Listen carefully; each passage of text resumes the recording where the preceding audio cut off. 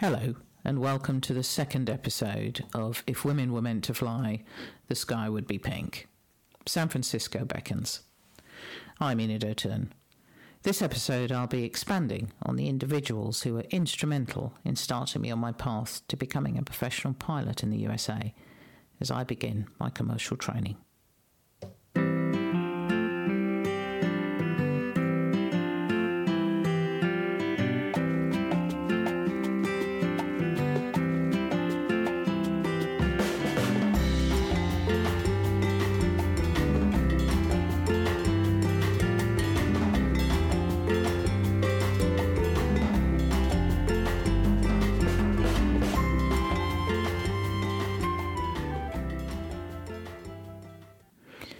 In episode 1 of my podcast, I introduced myself, I told you about my difficult early life, and described the framework of the beginning of my flying career. What I did not do was introduce you all to the exceptional individuals who were instrumental in making this happen. What you have to remember is that whilst I was always tenacious and determined, I lacked any real self-belief. When you feel like that, it can be surprising and confusing when others see potential in you. It takes a while to come around to that way of thinking. The people I'm about to describe started that process for me, and gradually, with their patience and encouragement, I avoided self-sabotage and learned to be kind to myself. The first man to set me on this path was the British Caledonian co-pilot on my first ever pleasure flight that I talked about in episode 1. The second was the manager and chief instructor of the Lagos Flying Club, Captain Sheikh. He was an ex-Pakistan Air Force military pilot, and as such had a very direct nature.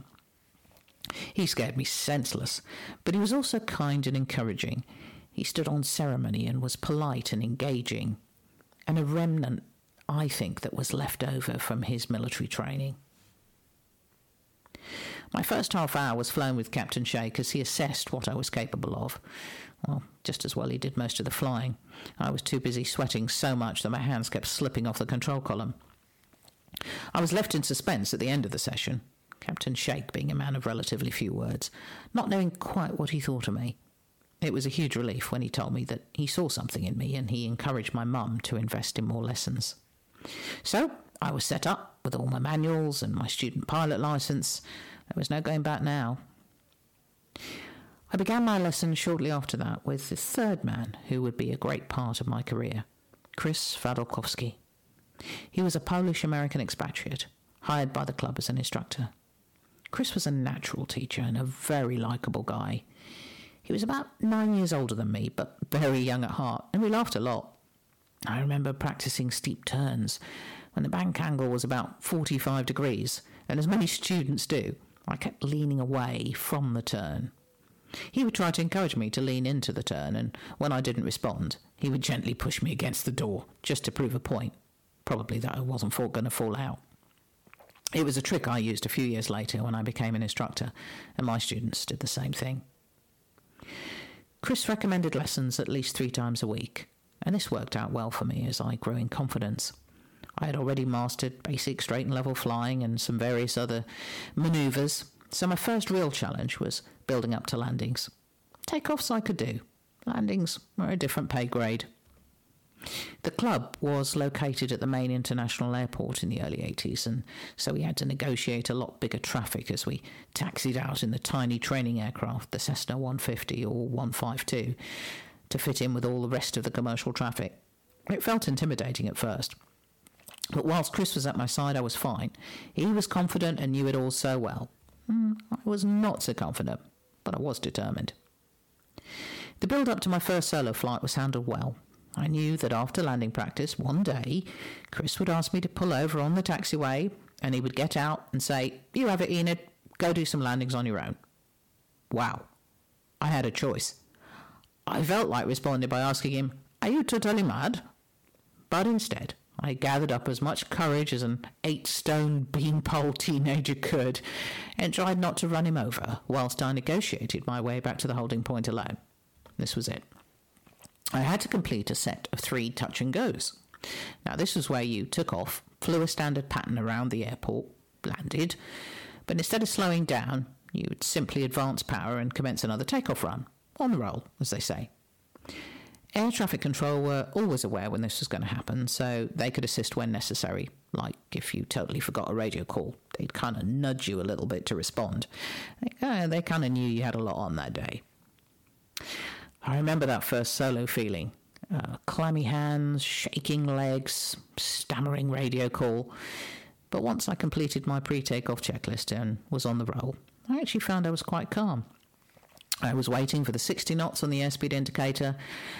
Runway 19 left, falling away in the distance as I pulled back on the control column and got airborne all by myself. I looked over to the right and clocked the empty seat. But the panic had left me, and I concentrated on trying to get this tiny little machine back on the ground in a controlled way. It worked out better than I could have imagined, and I gained a new sense of courage. 2 down, 1 to go, and then I would have completed my first challenge. My first solo. It was about that time that a Nigerian Airways DC-10 decided to make an appearance on long finals to runway 19 left. And for those who aren't flying people, that basically means a bloody big plane was headed in my direction. The air traffic controller who'd looked after me so well thought that after 2 successful controlled landings he could step up the pressure a bit. 5 November, Alpha Whiskey Lima, shorten your downwind leg to base. You are number 1 to land. Wow. The faster, heavier DC-10 was closing in my landing space. So what? Upend my careful checklist-driven process to hurry it up a bit. What? This wasn't part of the plan. The instructor hadn't prepared me for this. I checked up ahead as part of my airmanship in looking out for aircraft in the vicinity and checked the silhouetted shape of the majestic DC-10 hurtling down the approach. Cleared straight in finals, 19 left, number 2 behind the Cessna 150, now turning base leg. Base leg is when you're right angles to the runway you're landing on. I won't repeat what I heard myself saying. I realised I had to bank steeply to make it onto base leg, and then again onto finals. And instead of the gentle power reduction, timed and nailed to perfection for the right phase of this exercise, I now had power off, diving towards the ground at a somewhat faster speed than anticipated.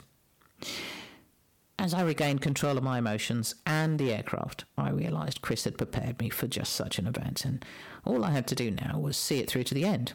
I did, and as I rolled out in a hurry off the runway, Chris was waiting for me, beaming with pride. I think he also may have flipped the finger to the now visible DC-10. Logbook signed, congratulations all round. All that remained was my celebratory dunking in the MiG-21 ejector seat and a slap-up Chinese meal that evening with the club. It was a new and wonderful feeling to be celebrating this important milestone with such a supportive group of new friends around me. Captain Sheikh was also instrumental to my commercial career in other ways. He had an affiliation with a US school just outside San Francisco in a place called San Mateo, the Airline Training Institute.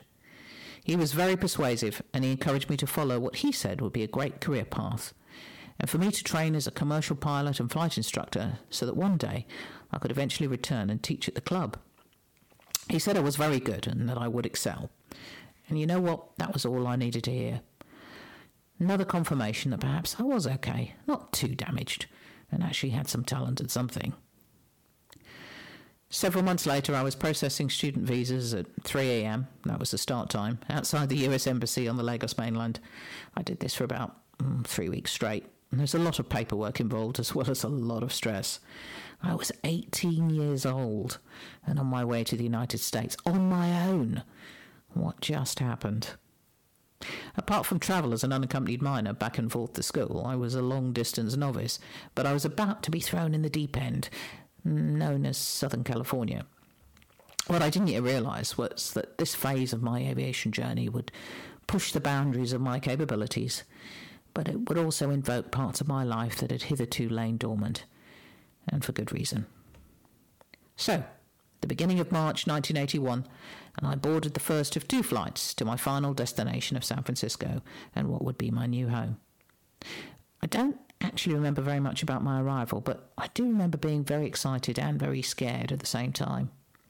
My skinny frame in bell-bottom jeans and sporting an impressively voluminous afro. I had a pocket full of dollars, a student visa, and a driver waiting for me to take me to my first home in San Francisco.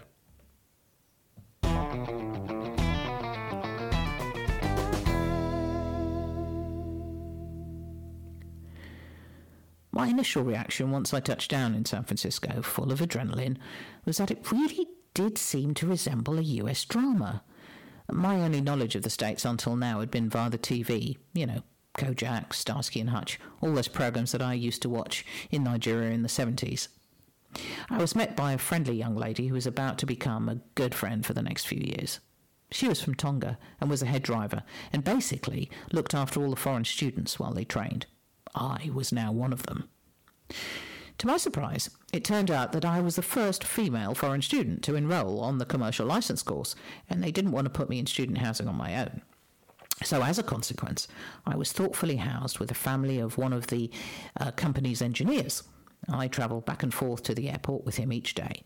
This lovely family were also from Tonga, and they welcomed me into their friendly community and what was to be the start of a long and happy friendship. I had a day or so to settle into my new life in this strange but fascinating country, and then it was straight into training. I had my first assessment flight booked and my first instructor assigned, Alan Phillips.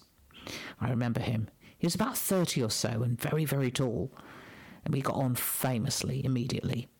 He was confident and encouraging, and it seemed like my luck had been changing steadily over the last year or so as I'd been meeting people that were in one way or another shaping my life in a very positive way. And this was a complete contrast to my life a few years earlier. Curiously, I wasn't quite sure how I was meant to respond, yet I did feel I could trust these people. We operated out of the small San Carlos airport. It was amazing. When you lined up and took off from runway 30, the beautiful city of San Francisco came into view to the north. Well, assuming it wasn't foggy. The extraordinary Golden Gate Bridge and the beautiful redwood shores were just up ahead as well, and they often served as that reassurance that I was in the right place in the early days of getting my bearings. My first few flights were getting comfortable with the location, the rules, and the radio procedures in the US. I would soon be building my flight hours with solo flights and landings at many other airports in the area, as well as cross-country flights designed to test my navigational skills. We had a specific training area to the west of San Carlos in the region of an airport called Half Moon Bay, right on the coast. It was an uncontrolled airport, which meant control was exercised by pilots letting other pilots know where they were by radio. There was no control tower. In the early days of my training, it was quiet and great for practicing touch and goes and crosswind landings, which were always a challenge. Whale watching was a big draw in the later years, just off the coast, a few miles south of the airport. It was a great joy to see, dropping down to 1,500 feet and just watching the whales migrate up the coast. San Carlos, too, was a wonderful place to fly, and my fellow students and I enjoyed excellent training.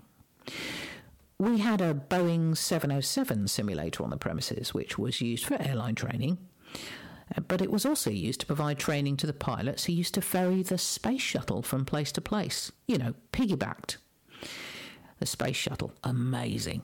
We met the crew quite frequently, and we were always in awe of this level of flying, something we all aspired to. I spent a lot of evenings when I was not doing my ground school training, getting a few precious hours in during the maintenance cycles on the Boeing 707 with a ground instructor.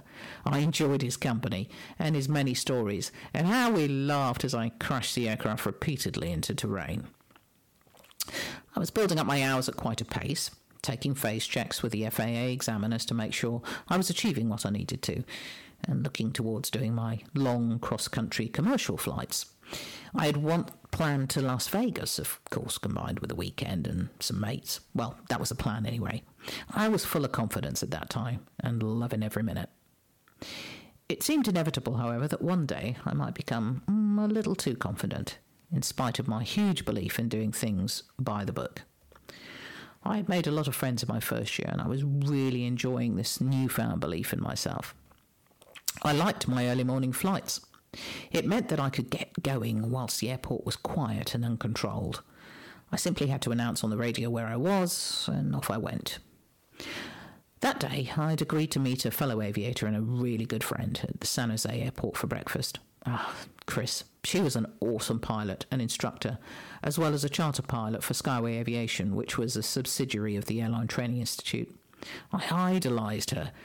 She was one of those pilots that had a God-given natural talent and was spot on with everything she did without seeming to try. I knew I had to work hard at what I did in order to achieve, and I was okay with that. But unfortunately, my urge to impress her almost had dire consequences for me. The weather forecast that morning had called for fog in and around the Bay Area, particularly around Palo Alto and its hills. San Jose was clear, however, and I made the decision to keep visual and fly clear of the forecast fog. I wasn't instrument rated yet. I'd only just started that part of my course, and that was when you'd have been allowed to fly on instruments alone without the need to remain visual with the ground, or what is called VFR, or visual flight rules. But I wasn't there yet, and I had to be sensible about the flight conditions that I flew in. I took off north and turned east towards Palo Alto. All seemed great as I climbed to 1,500 feet to remain visual and plot my route further south to San Jose. It was only a 15-minute flight, 20 nautical miles or thereabouts. Something caught my eye on the ground, and I fixated on it for a short while. But when I next looked up, I'd flown straight into a bank of fog. I panicked. This wasn't good. I needed to keep the aircraft straight and level at the very least and try to figure out where I was. The one thing I was sure of was that I was perilously close to the Palo Alto hills, but not quite sure how close I was as I couldn't see them anymore. I planned to fly along the ridge at an altitude lower than I would normally have been to cross them. God, I felt clammy and scared. I was completely out of my comfort zone and not thinking straight. Alan, my instructor, had drilled this into me over and over again. He said, look, if you get into trouble, call for help. Use your radio. It doesn't matter how much trouble you may be in or how stupid you feel, it may just save your life. Luckily, I remembered that. I reached up to my radios and dialed in the San Francisco radar frequency. I need help. I'm in a bank of fog near Palo Alto. I'm not instrument rated and I'm very scared. Within seconds, a female voice had responded to me, telling me to fly the airplane as best I could straight and level and to dial in a transponder code so she could track my aircraft on her radar screen. Climb to 2,000 feet, she said. Her voice comforted me, and I didn't feel so alone. I felt stupid and reckless, but not alone. She continued to talk to me, reassure me, guided me back to San Carlos, and stayed with me on the radio, in my ear, until I was on approach to land. Now, she made me promise to call her when I got on the ground just to make sure I was all right. To this day, this unnamed woman remains my guardian angel. She didn't report the incident, as she felt I'd learned a valuable lesson, and she was absolutely right. We both knew I was lucky to have survived in one piece. Thank you for listening to this episode. Your comments and reviews are very much appreciated. I also want to thank Lucy Ashby for editing all of these episodes.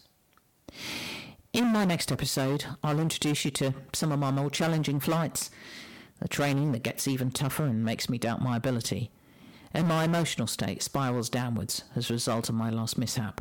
My flying suffers as a result. Thank you and goodbye.